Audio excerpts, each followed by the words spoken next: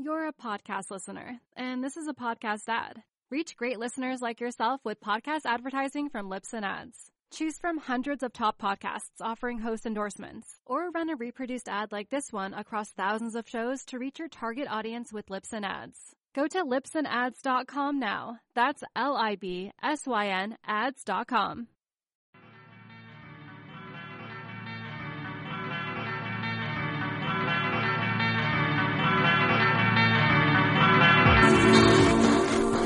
Hey, what's up, Surf Splendor listeners? Welcome back to the show. David Scales, your host of Surf Splendor. Man, it's been a little while since I've chatted with you. But I was in Costa Rica, obviously, as was discussed prior to my leaving. And you'll hear it a lot in this show, actually. Scott and I discuss it a little bit. But yeah, glad to be back 3 weeks or so. And feels good. Sleep in my own bed and surf a little bit more moderately temperatured waters. A little cooler water feels good, actually. Never thought I'd say that growing up. I thought warm water was always better. Turns out, everybody, it's not. A little refreshing chill to the water here in Southern California. Warm for Southern California, but much cooler than Costa Rica. Anyway, enough about water temperature. Surf News with Scott Bass. In this episode, you hear him mention at one point that we're going to have the gentlemen that own and run Sustainable Surf on the show later in the show. That's not true. We did interview them after this episode of Surf News, but that'll come in a later episode. We decided that this episode's kind of a standalone, and then that should be a standalone as well. So ignore Scott. He's often wrong, as you know. And look forward to that at a future date. But enjoy this episode. There's so much that happened in the time that I was gone. Crocodile attack, obviously, down there while I was there. But then the U.S. Open, the Padang Cup, Olympics, surfing being admitted into the Olympics for 2020. So much to discuss. Also, in about 9 days, we're going to see the beginning of the Billabong Pro Tahiti. So if you want to participate in our Fantasy Surfer game, you can do that on fantasysurfer.com. And then go to the Clubhouse tab and search Surf Splendor and just join the club. That's as simple. You create your team. It's totally free. There's 400 people in there. It's free to join, free to play, but we additionally host a little wager if you'd like to participate in that. It's $10 per event, per division. So $10 for the men, $10 for the women. The women aren't competing in Tahiti, so it'd be $10 for the men for this event. And then there's directions on surfsplendorpodcast.com for how to send me that $10 wager. We do it all on PayPal, and it's a winner-take-all scenario. So whoever accumulates the most points in each event gets the full wager pool. Usually there's 20 people or so it's about $200 each time. Pretty cool. I've won it once or twice, which basically I'm at a break-even position at this point, probably. Probably still down, in fact. But whatever. It's fun. Makes it exciting. Do that if you want. SurfSplendorPodcast.com has all that information.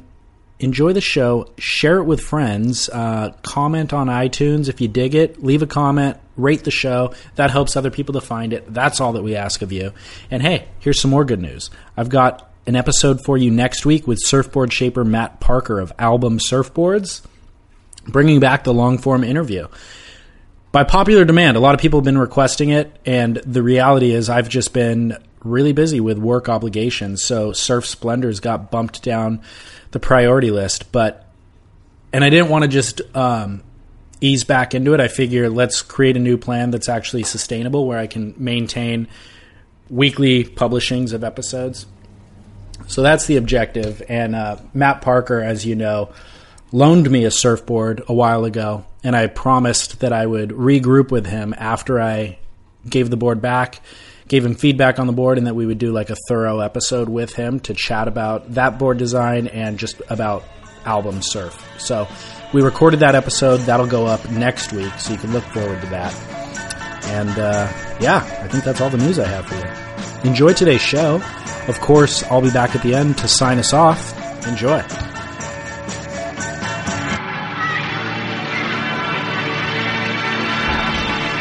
You know what I'm saying? we live? We are live. With no music? We gotta have music.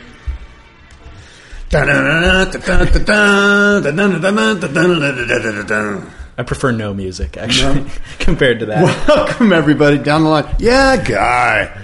Yeah, friggin' guy. Down the line, Surf Talk Radio. David's taking a picture of my... I want to see that t-shirt. That thing is amazing, dude. How cool is this t-shirt? Hilarious. So David's taking a picture. You'll see it, but it's basically Camera's all Vlad Putin riding a bear. Is he bareback? It's like a grizzly bear. Barebacking a grizzly Bareback bear, and dude. Vladimir Putin. It's one of my favorite t-shirts.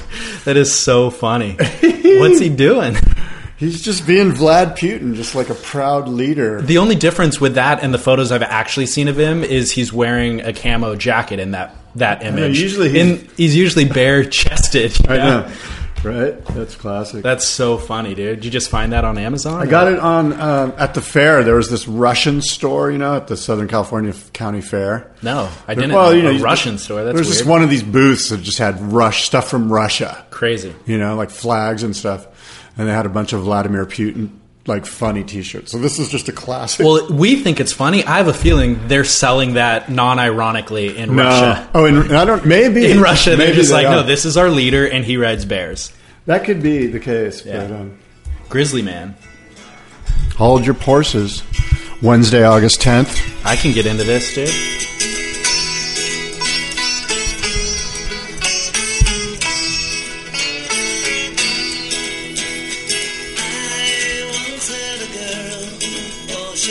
She once had me. She showed me her room. Isn't it good? Norwegian wood. She asked me to stay and she told me to sit. Yeah, Guy, we have officially started the show. It's Wednesday, August 10th, 2016. We're podcasting from the Surfing Heritage and Culture Center in San Clemente. And my name is Scott Bass, along with my co-host David Lee Scales. We are talking surfing and surf news. And David, how do you want to start the show? I want to start by just saying, good to see you again, man. Long time. Yeah, it's bro. been like a month. Yeah. Where have you been? You've been in Costa Rica. I've been in Costa Rica.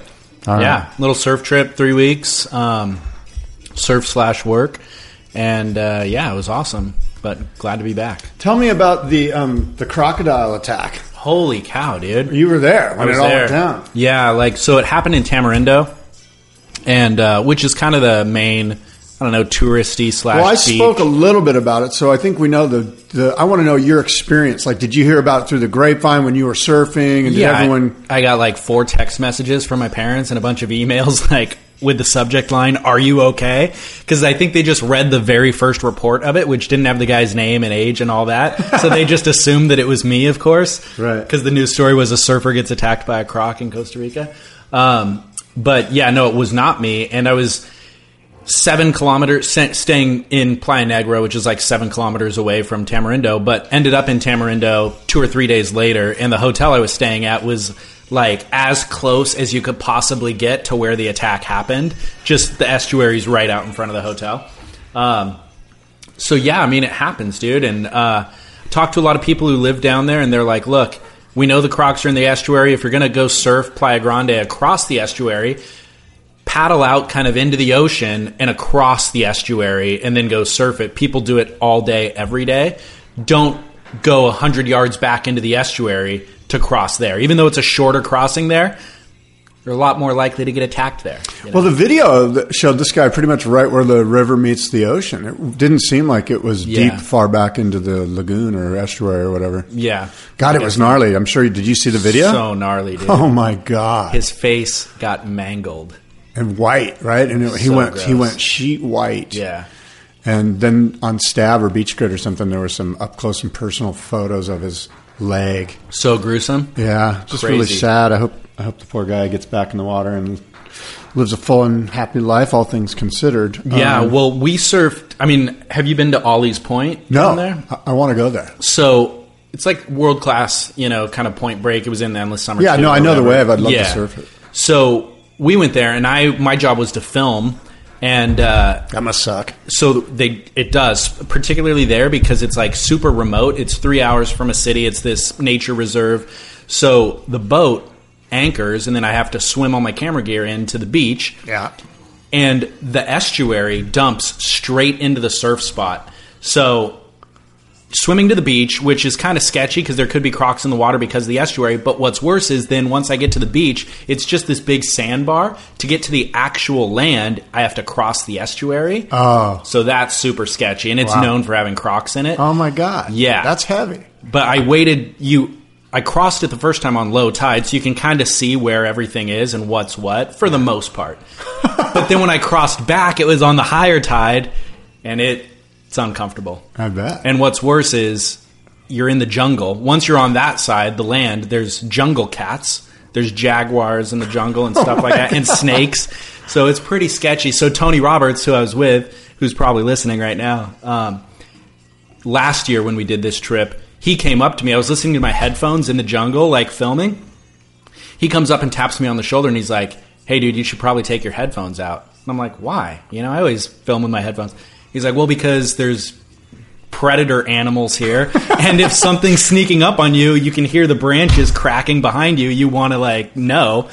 So he advised, don't use your headphones. Just turn your phone on full volume and set it next to you, and that might scare away any potential animals. I'm like, well, that's good advice. Thanks for telling me in advance, buddy. And then he told me one time that when he set up on the beach to shoot, he went and hiked into the jungle to get a better vantage point or something. Came back to his gear, and there were paw prints following his footprints through the sand and up into the jungle. Yeah. And he's like, they were giant paw prints, like it was a jaguar or something, but I never saw it.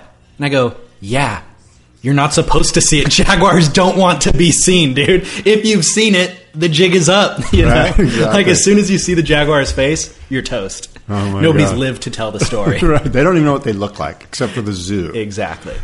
Wow. So, yeah, they don't want to be seen. So anyways, those are some of my adventures, but amazing trip. It's a rad place for anybody who hasn't gone. I spent a lot of time with board builders down there, which, by the way, I would like to shine a light on the region. Cartone?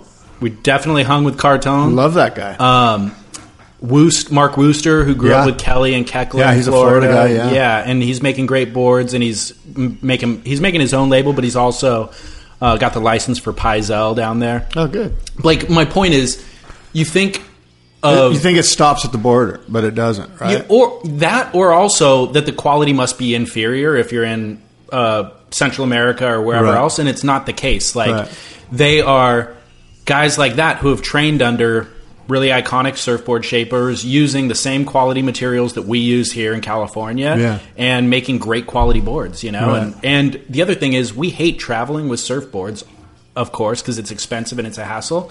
So when you go to Hawaii, you buy boards in Hawaii because you know that not only is the quality good, but they're made for that style of waves. Yeah. Same thing's going on down there. You know, it's like you don't need to travel. And then there's a good market for secondary boards. So buy a board, ride it, sell it when you leave. Yeah. That's the way to do it, you know? Yeah. So, it was kind of an illuminating experience. It's a good take. Yeah. There's probably a business wrapped around what you just said somehow.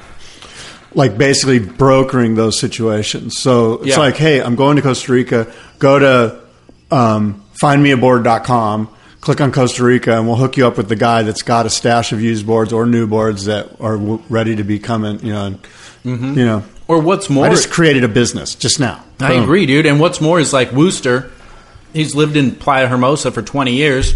He builds boards for that wave, just like Eric Howe builds boards for pipe or whatever, you know? So they need to really promote that. And also, Robert August hung out with him in Tamarindo. He makes boards for Tamarindo. But what's even better is they'll store the board for you. He's got a deal hooked up there where it's you could buy a board, leave it down there. They'll store it for you. So next year when you come down, you can just ride the same exact board. That's killer. Yeah. So the idea now is let's just call Worcester. I'm going down there in 2 months, and I need a 6'1", blah, blah, blah. Go down there. It's waiting for you, and then you leave it, and you're laughing. Totally. Then you have a board in every port.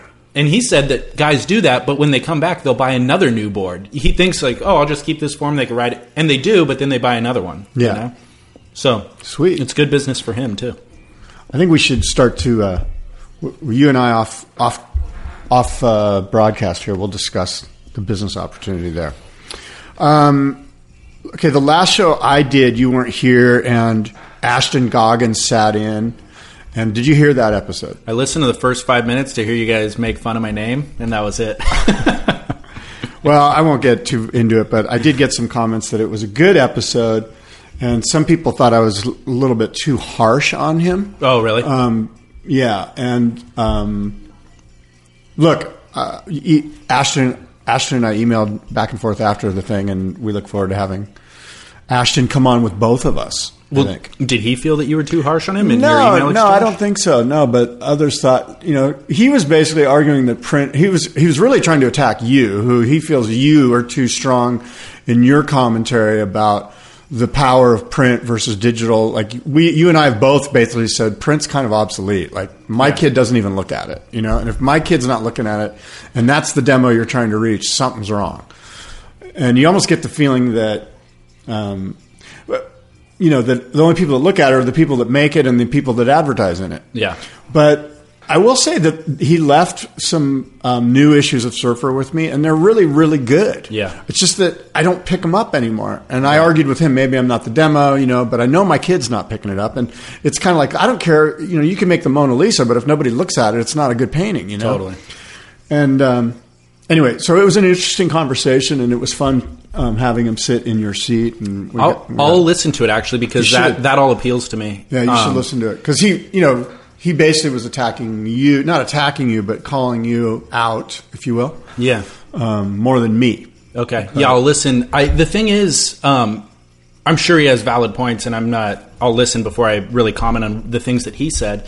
But I stand by whatever my previous things that I said were, which is. I get those magazines for free at the office. They come by, and I love surfing, but I don't pick them up. It's just there's a glut of content available to me nowadays, and my attention span, and I think a lot of people's attention span has, gotten shorter, and that takes a lot of time to invest in to get the content. But that said, I think that there is a lot of value with. Philosophically, there's a lot of value with the intention put into something like that.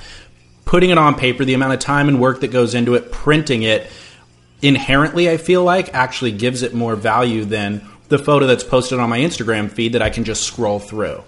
And again, that's a whimsical, philosophical way to look at it. I would suggest to you that he mentioned that as part of the value. Because I do buy $80 coffee table books that sit around and I only look at once a year, but I feel like those are substantial to me, because of what I just said. So I think that the magazine fits somewhere between those two scenarios. And I never want to see it go away, and I'm not shaming it in any way. I'm just objectively noticing. Well, he was arguing that, look, what you can get in a magazine, you're just not going to get in an Instagram feed. Okay. That you're going to get depth and weight. And he went so far, which I sort of poo-pooed, as to suggest that you're going to get photos and you're going to get imagery that's hand-selected, hand-picked, that you'll get nowhere else in the world. If there's a session that goes down at Desert Point, the full-page spread in a Surfer magazine is just, it was basically about the experience, and certainly the two experiences are different, and there's no doubt about that. I totally agree. But I was basically saying, look, at the end of the day, is my experience that much better that I'm like, do I have to have that to get me inspired to go surfing, to get me stoked? No, I'm telling you, I'm looking on Instagram, I'm watching videos of Clay Marzo getting shacked, and I'm out there. And the experience with the magazine isn't quantifiably bigger and better than the experience with as far as me getting inspired. Now, if we're going to get into an in-depth thing about Clay Marzo and his Asperger's and blah, blah, blah, blah, blah, and really get in-depth with Clay Marzo or whoever it may be, yes, perhaps the magazine offers that opportunity, and I would argue it does, and therein lies its value. Well, if it does, can't a podcast do that even better? Bam. Nailed it! I'm just saying, if you want to really get in the depth of what is Asperger's, this is a more entertaining platform for me. Agree. And by the way, I could do this in the car. Exactly what many of our listeners tell us is that we help them get through a commute. So I think that, he's right. All those things are true, but if you just, commit to that line of thinking, you're going to miss opportunities to evolve and grow. And I think that there is a way for the magazines to evolve and grow in this new platform. And a lot of them are exploring it digitally and whatever else. But I think that it's important to not just hang your hat on the old kind of ethos of what the magazine was and should be. It's important to keep a part of that as your ethos and then embrace a lot of these things that we're talking about. Well, and I was arguing sort of, look, the demographic of the 14 to 20-year-old male that I believe those magazines are trying to touch isn't picking up that magazine. Now, you and I, 35 to 50, we're going to pick up the Surfer's Journal or we're going to pick up Surfer Magazine. We're probably not going to touch surfing or something that's skewed a little younger. And so I asked him, so are you guys competing against the Surfer's Journal? And then the argument, and I'll just, if you listen to the podcast, let's not rehash it, but those are some of the things we touched on. It was a fun talk, and I appreciate having him on, and I look forward to having him on again. All right. I'll listen.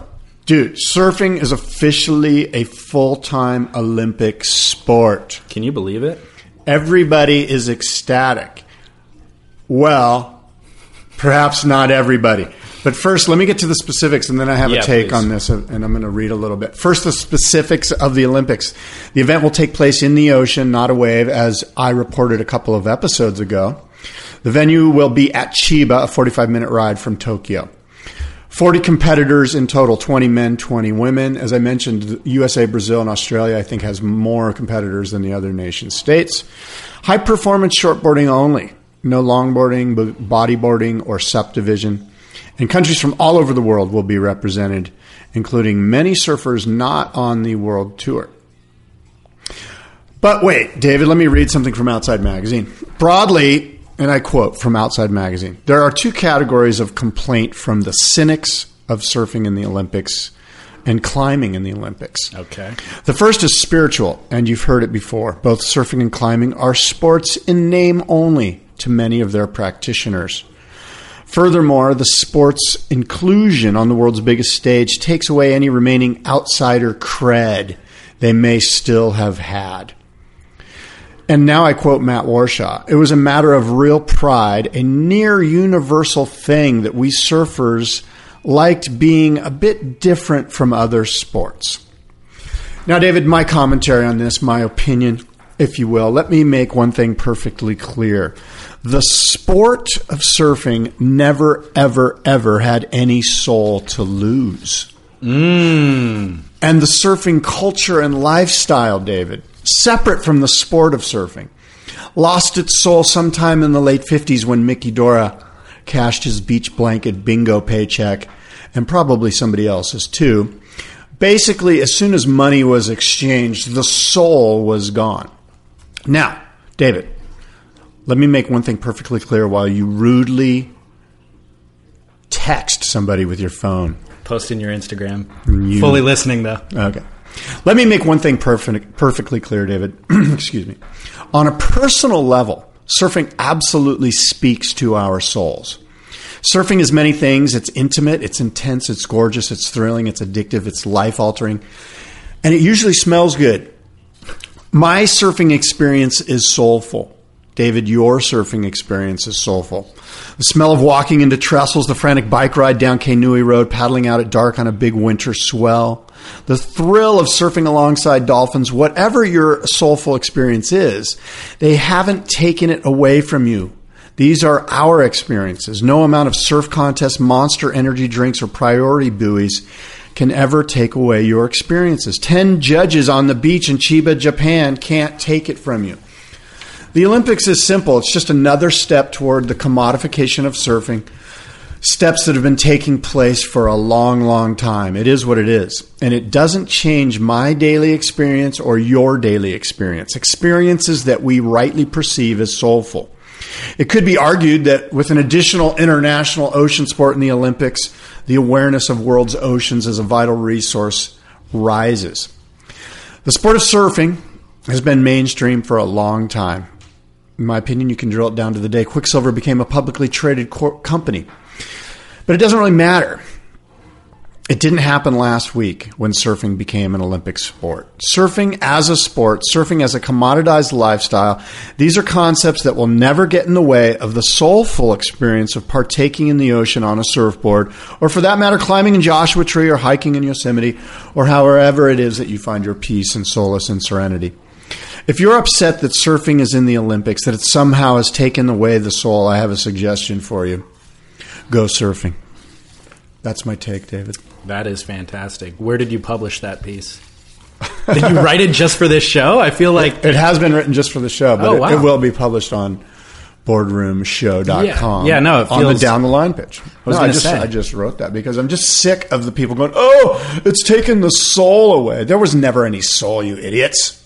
Yeah, I mean... The soul is your personal experience. Totally. That's how you get it. Well, so there was a soul. There wasn't a soul in the sport of surfing. In the sport as, like, it exists in the ether for everybody, maybe not. But there's been a soul in my experience, just as you stated there has been in yours, you know? You have a soulful experience with the sport of surfing, and it touches you. Yeah. I mean, Has the Olympics taken away that experience? No, not at all. And by the way, you and I definitely can't make that argument. You're not making that argument, but... You've been cashing checks from the surf industry all along. Exactly. And so am I. My point is that they're two separate entities. Yes. They're not the same thing. No. And it'd be hypocritical to make that argument that a lot of people are making. I'm all for it, dude, to be honest. I don't feel badly or negatively about it at all. There's all of the same issues exist that you and I discuss in regard to the WSL and judging a subjective art form, essentially. So those things will still exist in this realm. Yeah. But I'm all for it, dude. I too. Let's experience it. Totally. Who cares? Let's tease apart the nuance. It's not going to change my surfing experience tomorrow morning wherever I go surfing. Not at all. Yeah. So I couldn't agree with you more. Have you figured out how they're going to pick athletes and all that sort of thing? No, but I was talking to my son about it. We were talking about the skateboarding is in the Olympics too now. And he's got some buddies that are already in training for the Olympics in Japan for skateboarding. And we were saying, and I said, do you think that Kelly Slater will be one of the 2 surfers for the USA? Is it 2 or 4? I think it's only 2. I don't know. I think it's 2. We reported it as 2. Kelly Slater, he'll be 48. Right. Now, if Kelly Slater takes the stance, and I think he already has, that, hey, I want to be in the first Olympics, it's kind of like, you kind of got to go, okay, you're in. You can't. Who's going to argue against Kelly I'd Slater? argue against it. Well, good. I'm glad you would, because I think it needs to be discussed. Yeah. I think that in 4 years, you're looking at Chloe and Dino being 28 years old or something like that. Right. Or maybe, guys that are in their prime, guys that are really going to be, guys that, like I think of Mick Fanning. Like Mick Fanning was in his prime, let's say 2 years ago, like at the top of his game. When he won his last title. Right. That's the guy you want in the Olympics, right? And so how they get chosen for each nation state, I don't know. But the Kelly Slater thing will be a quandary for that person, for if it's Fernando or whoever it is that makes that choice for the USA's team. Who is that guy? It's too far in the future to really forecast now. But the Kelly Slater equation does linger right now. He has. So my thoughts on that are like, can you look Kelly in the eye and say, no, you're not on the team? Yeah, I could, because it's based on your current current competitive performances. And he's currently not at the top of his game. He's currently not at the top of surfing's game. You know what I mean? I agree with that. I'm just suggesting to you, like, you can't just you can't gift him the spot because of his legacy. That'd be like currently allowing George Foreman to go box for us. You know what I mean? And here's the thing: I always end up shaming Kelly. I'm the biggest Kelly fan of all. You know what I mean? Like, he is so important to me. But let's call a spade a spade. He's not the best competitor that we have currently. If there's 2 guys and one of them's not Slater, who are you also got to look at it like this. You would think that NBC or whoever owns it wants Slater to be there. Like that's a human interest story. I heard something really fascinating. They had Rune Arledge, Dick Ebersol. They had Dick Ebersol, who has produced the NBC Olympics for years and years and years. He's retired now. He said the most fascinating thing about Olympics and Olympic ratings is that these are the only sports where more women watch the sports than men. More women watch the Olympics than men watch the Olympics. That is and it's the only live sport where that happens. And it's because of these human interest stories, as Dick Ebersol explained. And so Kelly Slater, if you're NBC, if you're Matt Lauer, you're like, Kelly Slater's got to be on the team. And so the movers and shakers and I'm not saying they have any say in it, but they want the Kelly Slater human interest story for ratings because Selly sells ratings, man. Does he? I think he does. To my wife, he does. To the ones that will be, oh, isn't that neat? He's 48 and it's Kelly Slater, and I've loved him for 10 years because my husband's turned me on to him because I'm married to a surfer. You know what I mean? Like that women demographic is going to get Kelly Slater and be more. They're going to buy into the Olympics and to surfing being in the Olympics if Kelly's on the USA team as opposed to Kanoa Igarashi and Kolohe or whoever. Like whoever it is. Right. Like Kelly sells. Kelly moves the meter. And if you're picking the team, there's going to be some pressure from some powers that be that are like, dude, get Slater. It's kind of like Tony Hawk. It's like Tony Hawk needs to be in the Olympics. Yeah, it's interesting. As I'm thinking about that, as you say it, he's such an ideal ambassador for our sport in the way that I think Stephanie Gilmore is kind of that for the female side, where I don't know who would be such a good. You mean Princess Diana? Yeah, she's she's our Princess Diana. Totally. You have to speak to her in that tone, sort of irreverent. I apologize. Princess Diana. I apologize. Stephanie I'll be more reverent. Okay, go ahead. When you're hiring for a small business, you want to find quality professionals that are right for the role, and there's no faster or effective way than through LinkedIn Jobs. Your time and capital are precious, and there is a powerful resource that can help you focus on what you're good at and integrate people into your team seamlessly to help grow your business. LinkedIn Jobs has created the tools to find the right professionals for your team efficiently and for free. LinkedIn isn't just another job board. Everyone is already on LinkedIn with their resumes and references, and now LinkedIn has designed a hiring platform to connect you with candidates specifically qualified for the job that you post about. More than 1 billion professionals meticulously organized to connect people by skill set to help us all advance our position. 2.5 million businesses already use LinkedIn for hiring, and 86% of small businesses get a qualified candidate within 24 hours. It's that fast, easy to use, and effective. LinkedIn Jobs can help you write job descriptions, filter the right person to you, and give you the tools to help you interview them like a pro. LinkedInjobs.com/surf is where you go to post your job for free. Yes, totally free. That's LinkedInjobs.com/surf to post your job for free. Terms and conditions apply.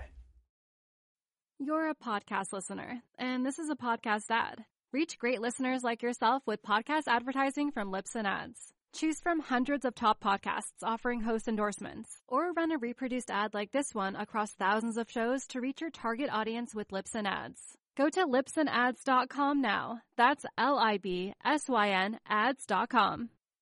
I don't know who's coming up in this next generation that can be such a great ambassador.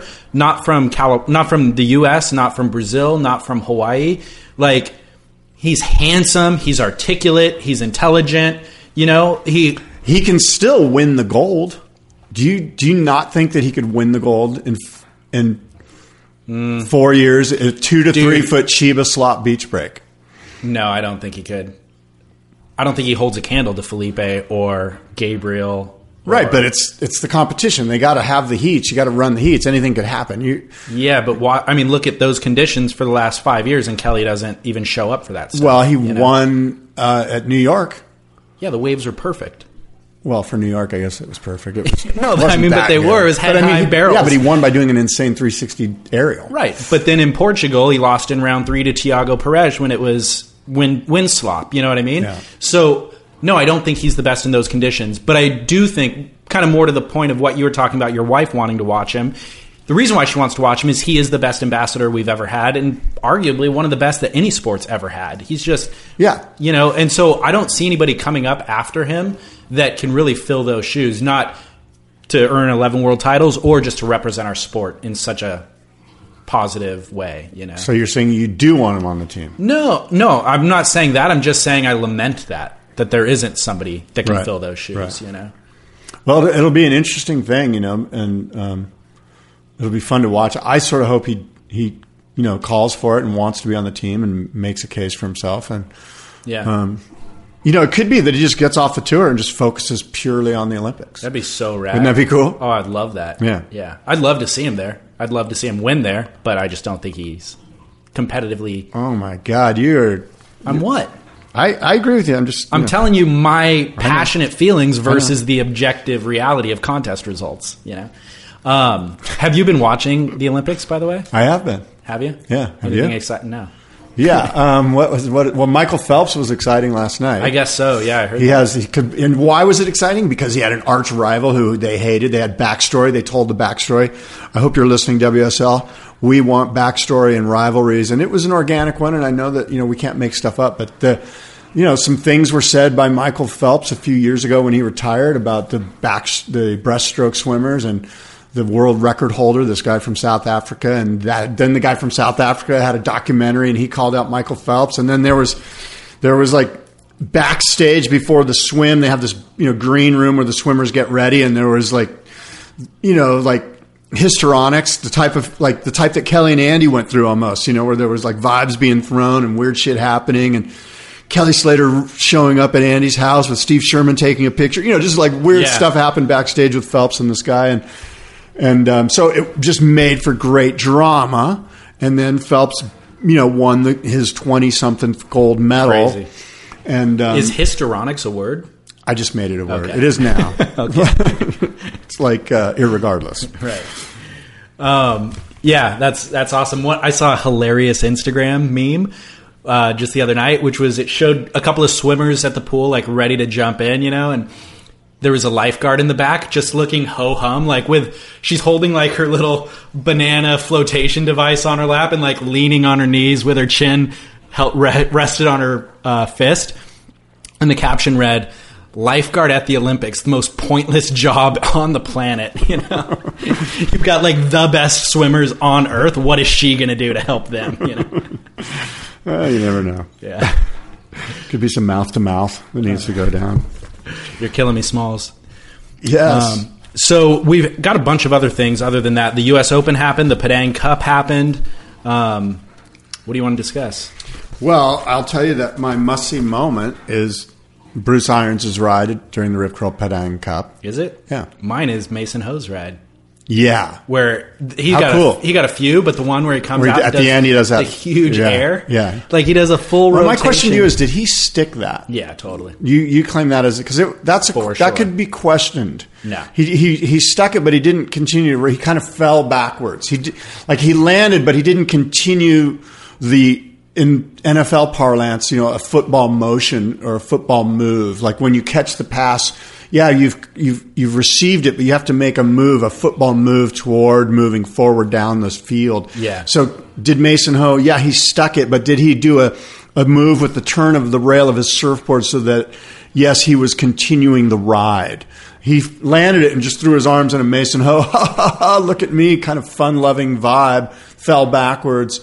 It certainly could be argued that he didn't land it. It could be argued incorrectly that he didn't land it. I will give you that.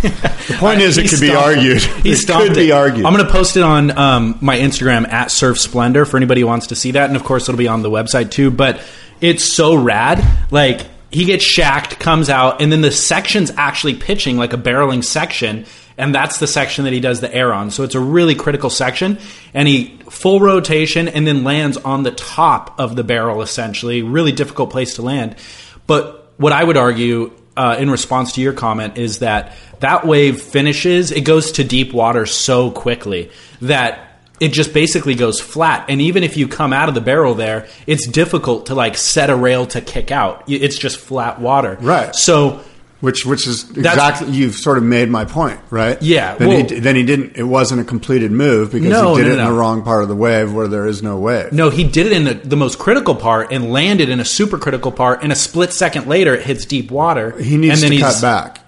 He needs to cut back into the power of the whitewater so as to complete the ride. All right, well, it'll be on Insta. People chime in there. Give me your thoughts. Did he stick it? Did he not?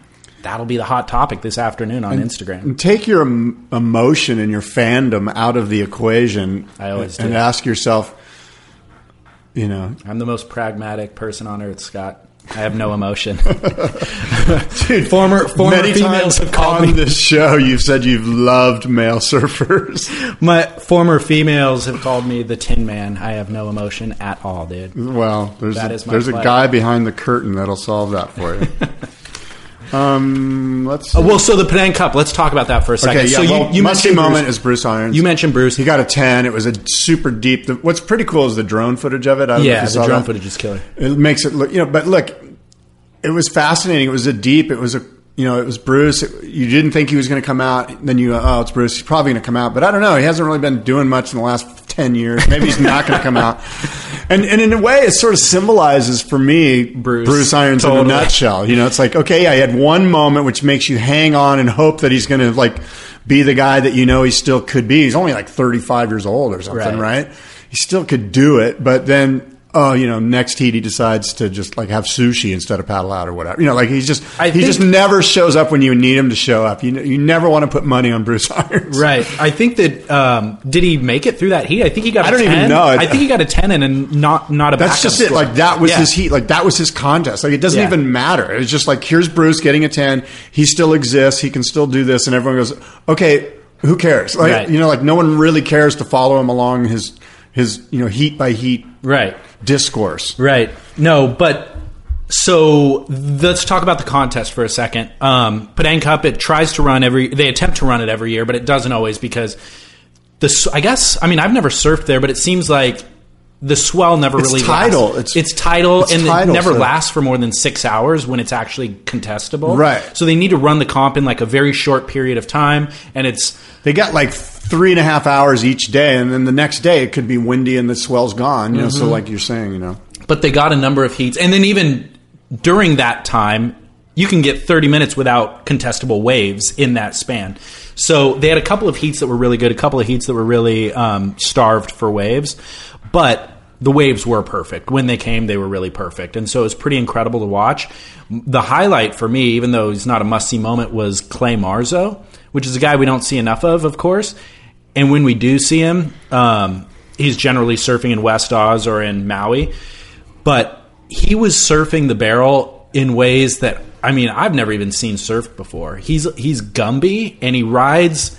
He's just so nimble, and he gets into these weird positions and pockets of the wave that have absolutely no energy, where he's just high and tight and up behind the foam ball, and you think there's no way he's coming out of that, but then he slinks out of it somehow, and his feet are super close together. It's just bizarre. And that, like I said, that end section dumps onto deep water, so it pinches, but he would somehow come out of the little pinch at the end where nobody else was. Even the local guys, and the local guy, Mega, who won the contest, wasn't able to do it in the way that Clay was. So a highlight for me was just watching Clay, And he did make the final, I think, but he didn't win. Well, Clay Marzo, to me, he sort of represents, for all those people that are surfing's not a sport, here's proof of it. The best guy in the world doesn't even do the competitions. And it's like that with climbing. There's that guy... What's that really insane climber guy? Alex Honnold. Yeah, Alex Honnold.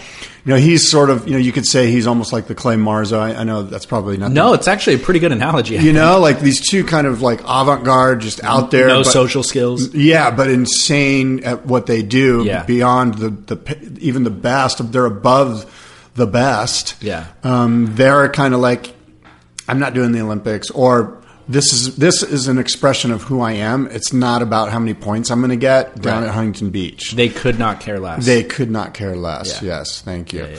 And so Clay's, helps with that argument. Yeah. Yeah, it's just hard. Surfing's not a sport. Right, but if you want to surf for the rest of athletic endeavor.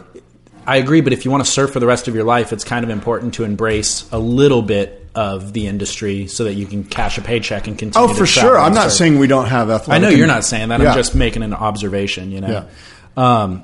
Which I think Alex Honnold, as an example, actually has. He's embraced it and actually... He sort of transcends it. It's almost like the industry has to attach themselves to him. True. He's kind of whatever, I'm going to do my thing. And they're like, well, he's the best, so... We'll just chase him down. Yeah, we're just going to chase you down and give you checks and say you're one of ours, you right. know? And I don't know if surfing has that. Kelly would be that guy, right? Where if he just said, I don't want sponsors, his agent would be taking phone calls all day long. Right. And I'm not sure if there's anybody else in the surf world like that. Yeah. I've got a breaking news story. Breaking news. Something I heard. Did you just get this over your text? Yeah, I've heard rumors about it in recent weeks, but I didn't feel like it was my place to announce it. Is this the Quicksilver thing? No. I didn't feel like it was my place to announce it, but Beach Grit actually just posted a story about it. So considering it's out there in the media, I will go ahead and now comment on it. Is this the Vegas thing? No, dude. Channel Islands? Oh, they got sold? No, but... What? So tell me. Sorry, I'll shut up. Yes, please. Channel or Beach Grit's title is that rumor Kelly Slater to buy Channel Islands, but I think that the real story is that Firewire put in a bid to buy Channel Islands. Okay. So, and the bid got rejected. Oh, interesting. Yeah. Okay, so they sent something to Burton and said, "Hey, we want to buy your subsidiary Channel Islands," and they didn't. The number didn't make sense to right. Burton. And so It must have been pretty lowball because I know Burton. The rumor also is that they've been trying to dump Channel Islands for a while. okay, yeah, I'm not aware of that, but I don't know. This is all rumor, innuendo, and parking lot fodder. right, and I don't want to get into upset the information or say anything out of line. Why not? Here, It's so never stopped us before. Let me guess. Is it because we both work in the industry and we have to tiptoe around certain things? yeah, but this is on Beach Grit, so I'm just reading it from Beach Grit at this point. But You know what? From now on, let's just take all of our rumors and innuendo and source them to Beach Grit, even if it's not on Beach Grit, because no one will know the difference anyway. you and I have both done that in the past, by the way, so don't act like that's a new idea. I saw this on Beach Grit. Go ahead. Yeah.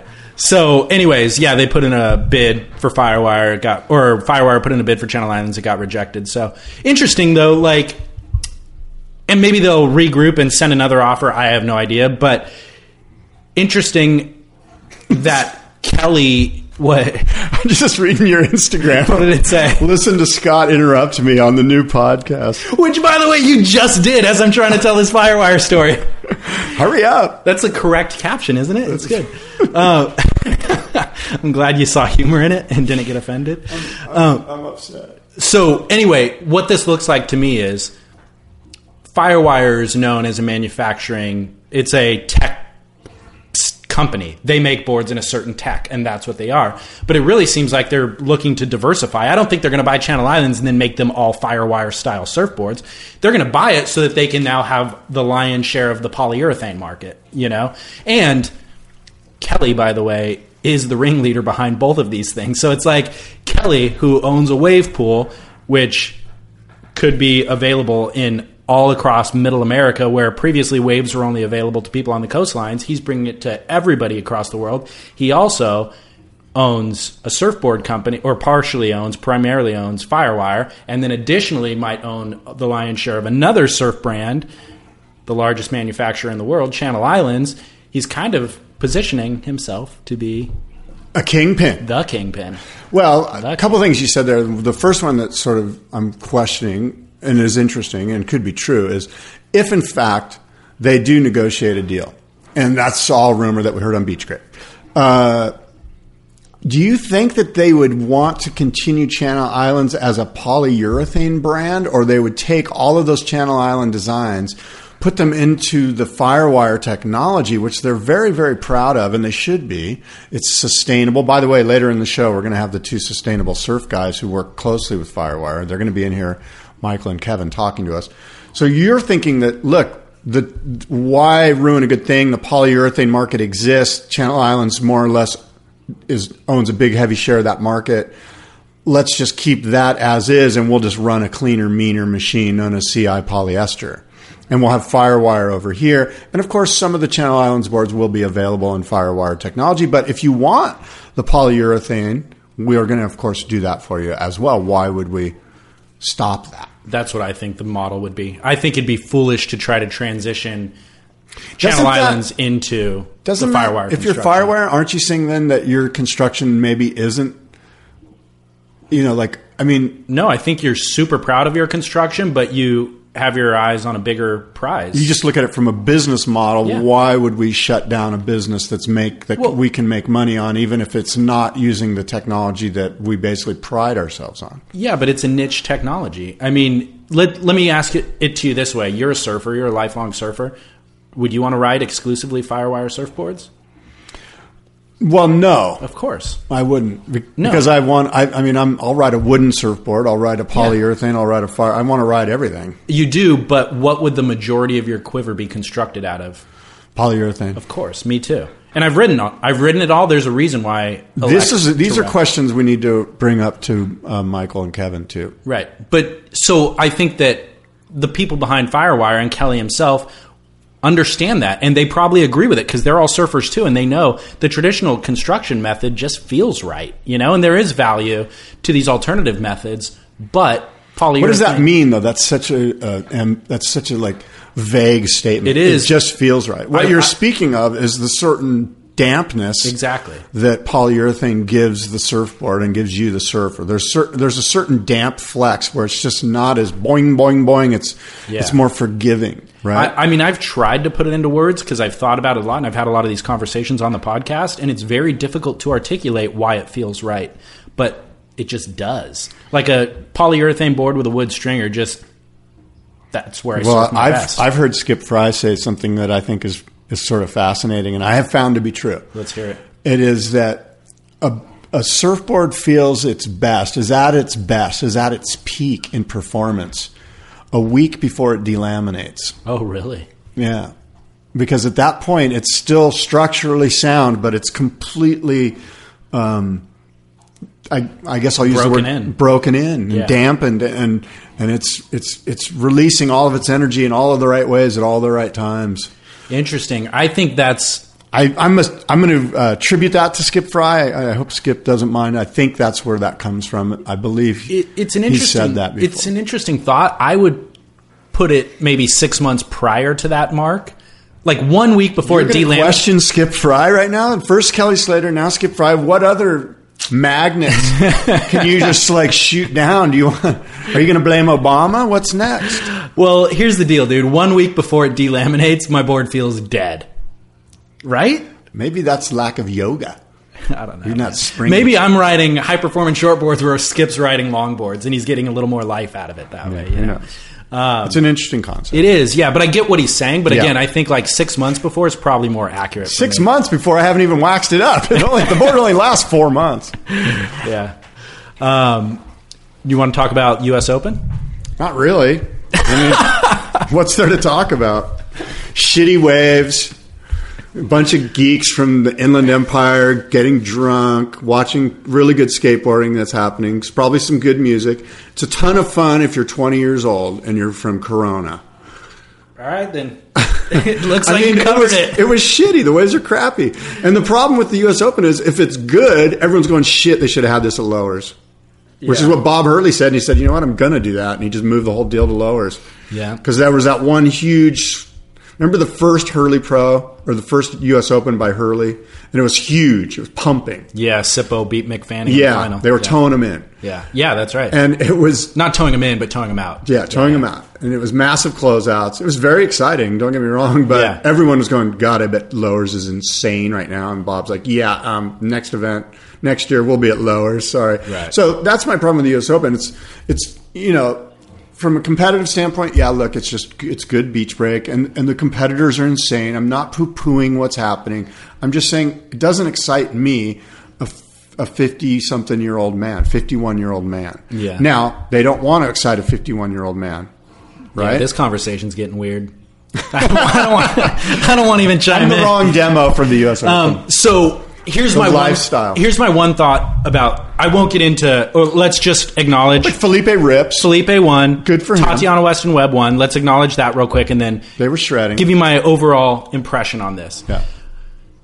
I can't think of an event that is more subject to happenstance based, like who wins and who makes it through heats. Even is more subject to happenstance in Huntington Beach than any other event in the world.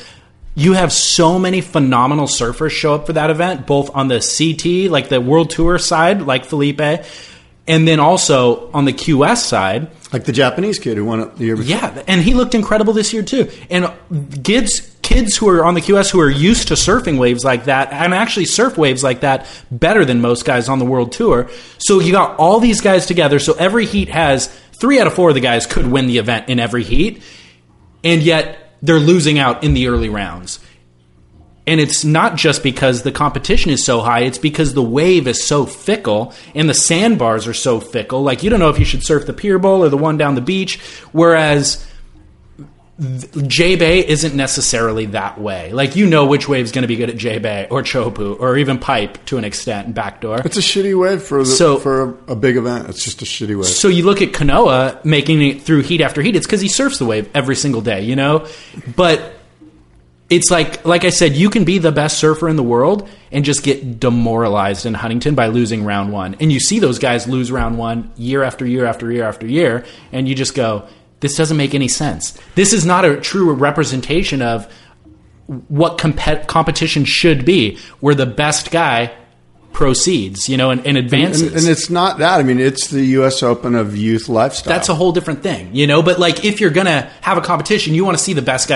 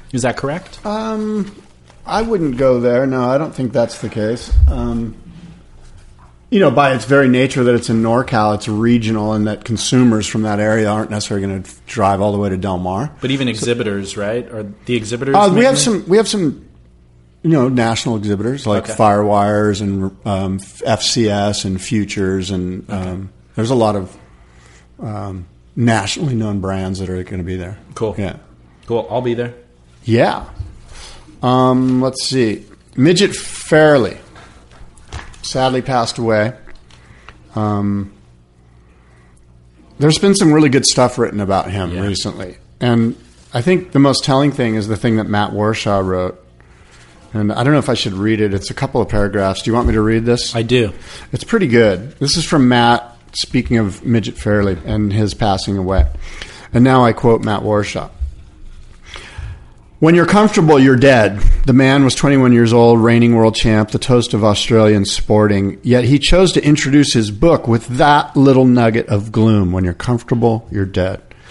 And here's what I'm getting at. The bitterness that would come to at least partly define Midget Fairley in years to come, that was inborn. Some of it, anyway. And some of it was forced down his throat. For almost 50 years now, Midget has been surfing's most ill-treated figure. Most surf media tastemakers lost interest in Fairley not long after This Surfing Life, Midget's book, was published because A, he didn't get stoned, and B, he was roughly 85% less charismatic than his protege turned rival, Nat Young. Midget was made to pay for these crimes. Nat Young, the 66 world champ, cast some kind of surf media voodoo that made everyone ignore the fact that Midget was actually the better contest surfer during the shortboard revolution. Midget was runner-up in both the 68 and world titles. Nat placed 4th and 6th, respectively. Fairley's treatment as a board maker has been even shoddier. Who knows what was happening at Palm Beach in 67 when Midget and Bob McTavish were riding side by side during the birth of the Deep V. Twist my arm and I'll say McTavish, with Greeno as his muse, got the jump on Midget. But if Midget didn't make the world's first shortboard, I would argue that he did consistently over the next 4 years make the world's best shortboards. There's footage out there from the 67 Bells contest and the 68 and 70 World Championships, and Midget always has the fastest, smoothest, most user-friendly equipment under his feet, by miles in some cases. Still, year after year, decade after decade, Midget's star continued to fade. How far, we question. In 1992, Australia's Surfing Life list, Australian Surfing Life magazine, their list of the top 16 shapers of all time. McTavish is on top, while Midget didn't even make the cut. Surfer's 2009 50 Greatest Surfers of All Time issue found room for Christian Fletcher, Mike Stewart, and Taj Burrow, but not Midget. Bob McTavish talks about the Midget he knew in the early 60s as being almost a different person than what came later. Laughing, borrowing riffs from his favorite comics, pub hopping, double dating. Fairley later developed a kind of a grimace, which he seemed to use as a protective shield. But in the early days, McTavish says, Midget had a quick, easy, unaffected smile. I kept that smile in mind while making this video for the Encyclopedia of Surfing. And that's the end of Matt Warshaw's words. And I'm sure you can Google that video that Matt put together to honor Midget. Put it on boardroomshow.com and surfsplendorpodcast.com. We will. He was 71 years old. Died of stomach cancer, right? I believe so. Yeah. Bummer. But yeah, iconic. I've loved seeing the photos and the videos on Instagram for the last couple of days. Yeah, there's really been some good stuff out there, and it's neat that Matt has the perspective to kind of put things into, he gets to shine the light where the light needs to be shown. Yeah, I agree. Well done, Matt. I notice you have a couple more notes there. Lunada Bay. Yeah. There's more legal drama for the Lunada Bay boys. Yeah. I got this from the, what's that newspaper up there? The South Bay, something, the Daily Breeze or something. Anyway, a federal judge denied the Bay boys their first attempts to get out of the lawsuit, which is seeking to ban them from the Palos Verdes estate surfing spot known as Lunada Bay, the one where they're accused of ruthlessly defending from outsiders. So their attorneys tried to get something into motion. It was kicked out. In a written order, the judge denied their request, arguing that because the surfers are accused of recklessly impeding traffic on waters, circling boats, and even allegedly running over somebody with a surfboard, slicing the person's hand open, the activity was indeed had the potential to disrupt maritime activity and falls under the jurisdiction of federal admiralty laws. So that was what they were trying to get thrown out, is that, hey, this shouldn't be a federal case. Admiralty laws don't apply here. And the judges denied that and said, yes, they do, because you guys are assholes, more or less. In essence, the lawsuit has now made it past the first round of pleadings and will go on to the discovery stage when their attorneys said they're going to provide witness list and evidence detailing decades of threats and intimidation at the hands of these surfers.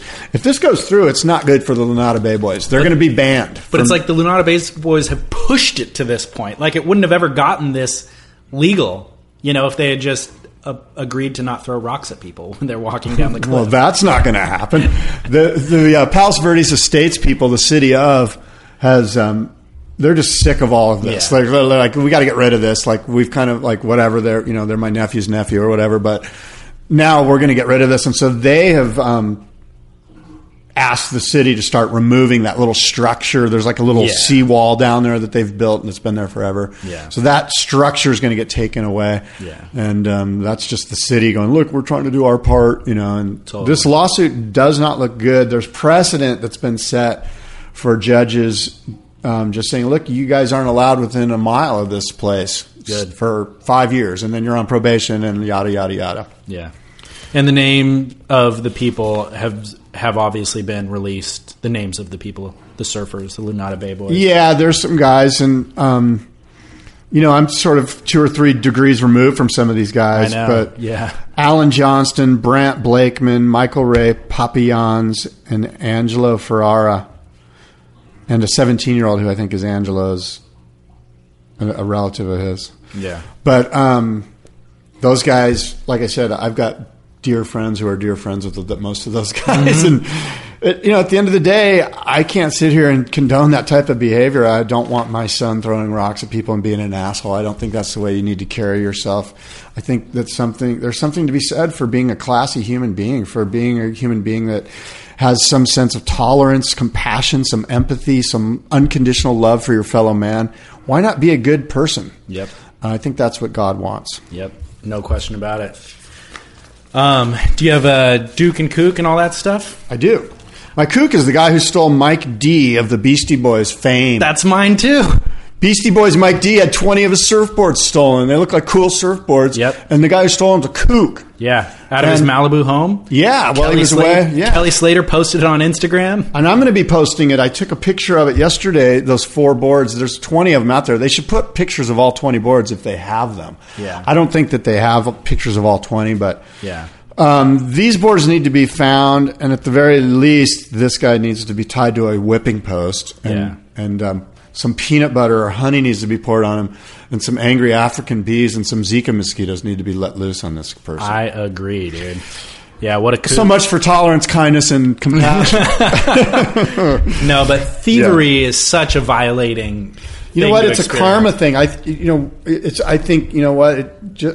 I do sense that there's some karma, that the laws of karma in a general way apply. And if you steal something, man, it's going to come back and get you. Yeah. I guarantee it. I totally agree. Well, that was my kook as well. My Duke is Dane Reynolds and his new bride, Courtney, I think Jadeke is her last name, who recently got married this past weekend. Napkin Apocalypse got married. Napkin Apocalypse and Dane and Sealtooth got married. Sealtooth. Yeah. Napkin Apocalypse. And their little like French bulldog and their child. Pam something. I don't forget her name. But yeah, the dog Pam. And That dog is famous. They've got a son, Sammy, as well. So they had a baby in the last year, and then they just got married this last week. And they're high school sweethearts, in fact. That's so cool. Congratulations to Dane and Courtney. That's sweet. You are the Dukes That of the is week. sweet. I think the dog is The most puts famous out more ever. videos Yeah. now than Dane does. Yeah, totally. We need to give a shout out, by the way, to some people who sent us some free gear in the last week or two. Free gear. We've got the official Bad Boy Club gear. Do you remember the Bad Boy Club, Scott? Of course I do. So Bad Boy Club was an iconic brand back in the 80s and 90s. And how do you describe the look of the gear? I'm not going to wear this.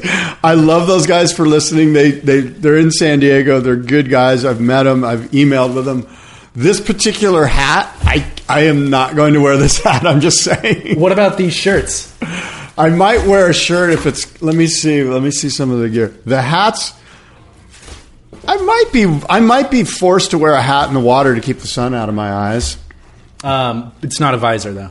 Oh, you can that's cut cool. it into a visor. I if will. you We like. need some VisorGate scissors. Look at this thing. Let me see these This shorts. is a dress This shirt. is a shirt? It's like a Keith Haring motif, but it's all the bad boy guy. The bad boy. Is 80s coming back? Like, They're bringing it back. Could I go with this? So what I love about the Bad Boy Club, not only that they sent us I a might bunch of wear free the shirt. clothing. Does this shirt do it? Why don't you take an Instagram of the shirt for your Instagram? Okay, I will. You want to put the hat on, the matching hat? Yes. I'm going to go ahead and wear the hat. I already posted an Insta of myself wearing this stuff. Oh, you did? But yeah. But here's what's great about the Bad Boy Club, aside from the fact that they gave us a bunch of free gear, is that they're revitalizing the brand with the exact same They haven't art changed direction that they had in the early 90s. So they haven't updated it at all. It's a complete throwback, but it is hilarious. I'm a huge Okay, fan. I'm of it. wearing the garb So, now, all right. and Scott, you were looking. I feel really, like John really good. Parmenter. Yeah, guy. John Parman. Bam Bam Parmenter is Dave's brother. He was, I didn't know that. He was like the ultimate yeah guy. Dave's cringing right now. Okay. It's looking good, Scott. Thank you. So, do you think your wife will let you out of the house? No, I won't be Do you wearing think she'll this. let you in the house wearing that? She doesn't have a choice. I have a key. Well, So here- I'll here- get in the house, but you know who's going to dig this? My son. This stuff is going to my son. He'll be psyched on this. You know what's hilarious is that And that's who these guys want wearing this anyway. Go ahead. I'm sorry. you took the Bad Boy Club stuff off, and your T-shirt underneath is equally hilarious. The Vladimir Putin The riding a T-shirt's grizzly bear. epic. It's super good.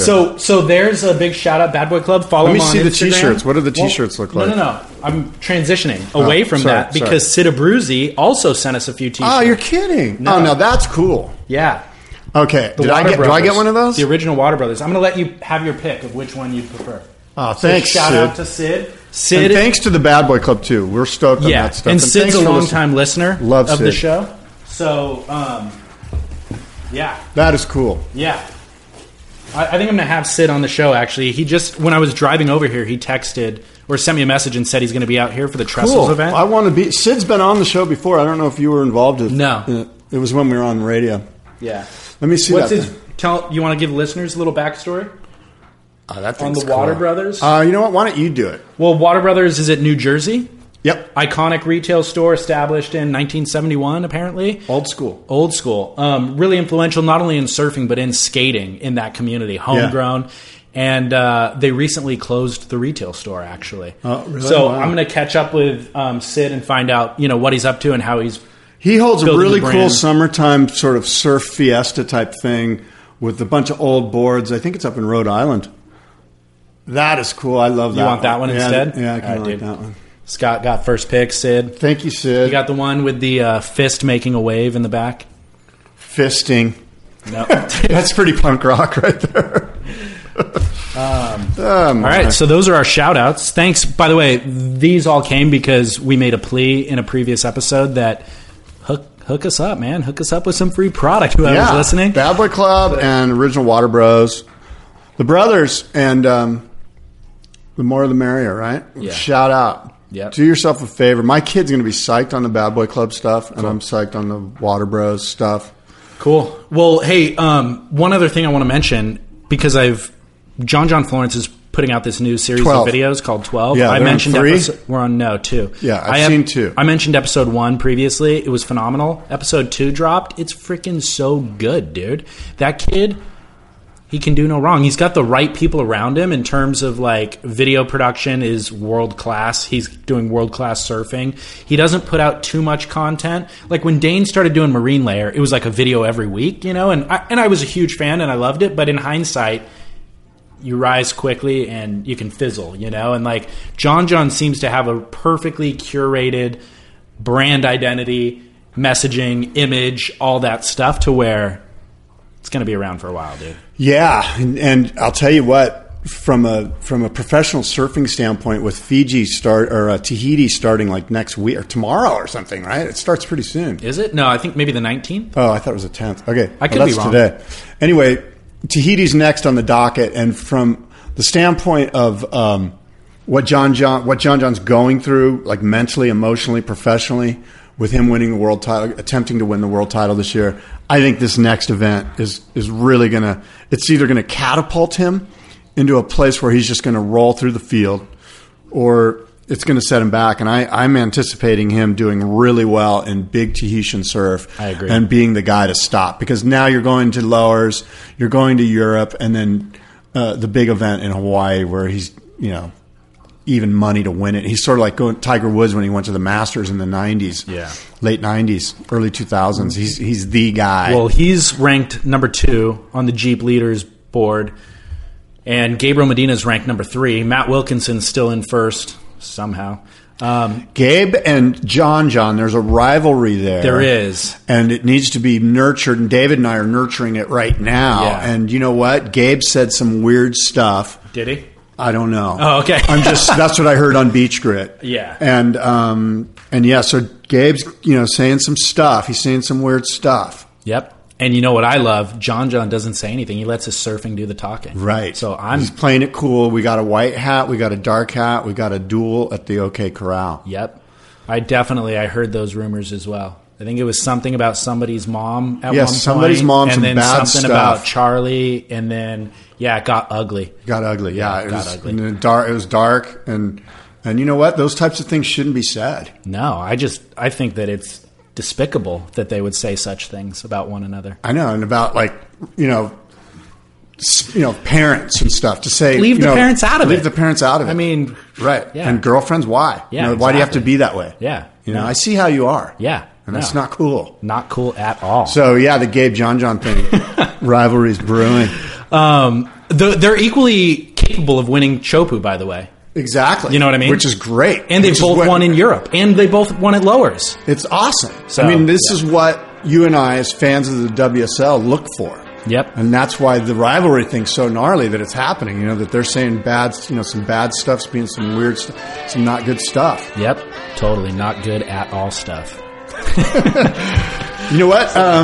Coming right next, unless you got anything else, walking in the doors are Michael Stewart and Kevin Wilden from Sustainable Surf. And we're going to talk about the Maurice Cole situation, the WSL, this push towards environmentally sensitive, eco-friendly surfboards as a mandate on the WSL and the World Surf League's WCT. How far away are we? We're going to find out. Fascinating.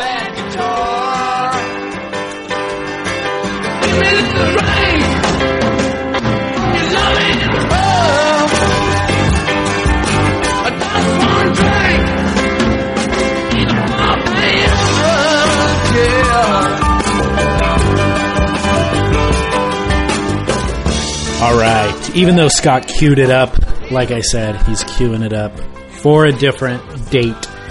We'll publish that later. Man, good to be back. Thank you for tuning in. Sorry for keeping you waiting. So it goes with life, man. Just lots of obligations to fulfill. Most of them are actual work related. So I've got to honor those first. And this passion project of mine gets backburnered occasionally. So that's the story there. But back in the full swing of things, multiple interviews in the can. So we will keep them flowing. And then with the Lowers event coming up in September, I'll have access to a lot of people that are coming through town and looking forward to connecting with them. And then I'll be up in Santa Cruz for the boardroom show. Get some interviews there. So lots of good stuff that'll get us through the end of the year. The end of the year. Can you believe that? Crazy. Anyway, enjoy Mick Jagger singing us out, closing out the show. All right, and I'll be back next week with Matt Parker from Album Surfboards. By the way, in the meantime, follow him on Instagram at Album Surf. Killer account. The boards are so beautiful. So check it, and then that'll give you a little precursor to what we discuss next week. All right? Cheers. This is David Scales for Surf Splendor, reminding you, get out in the ocean, catch a couple waves, and shred on.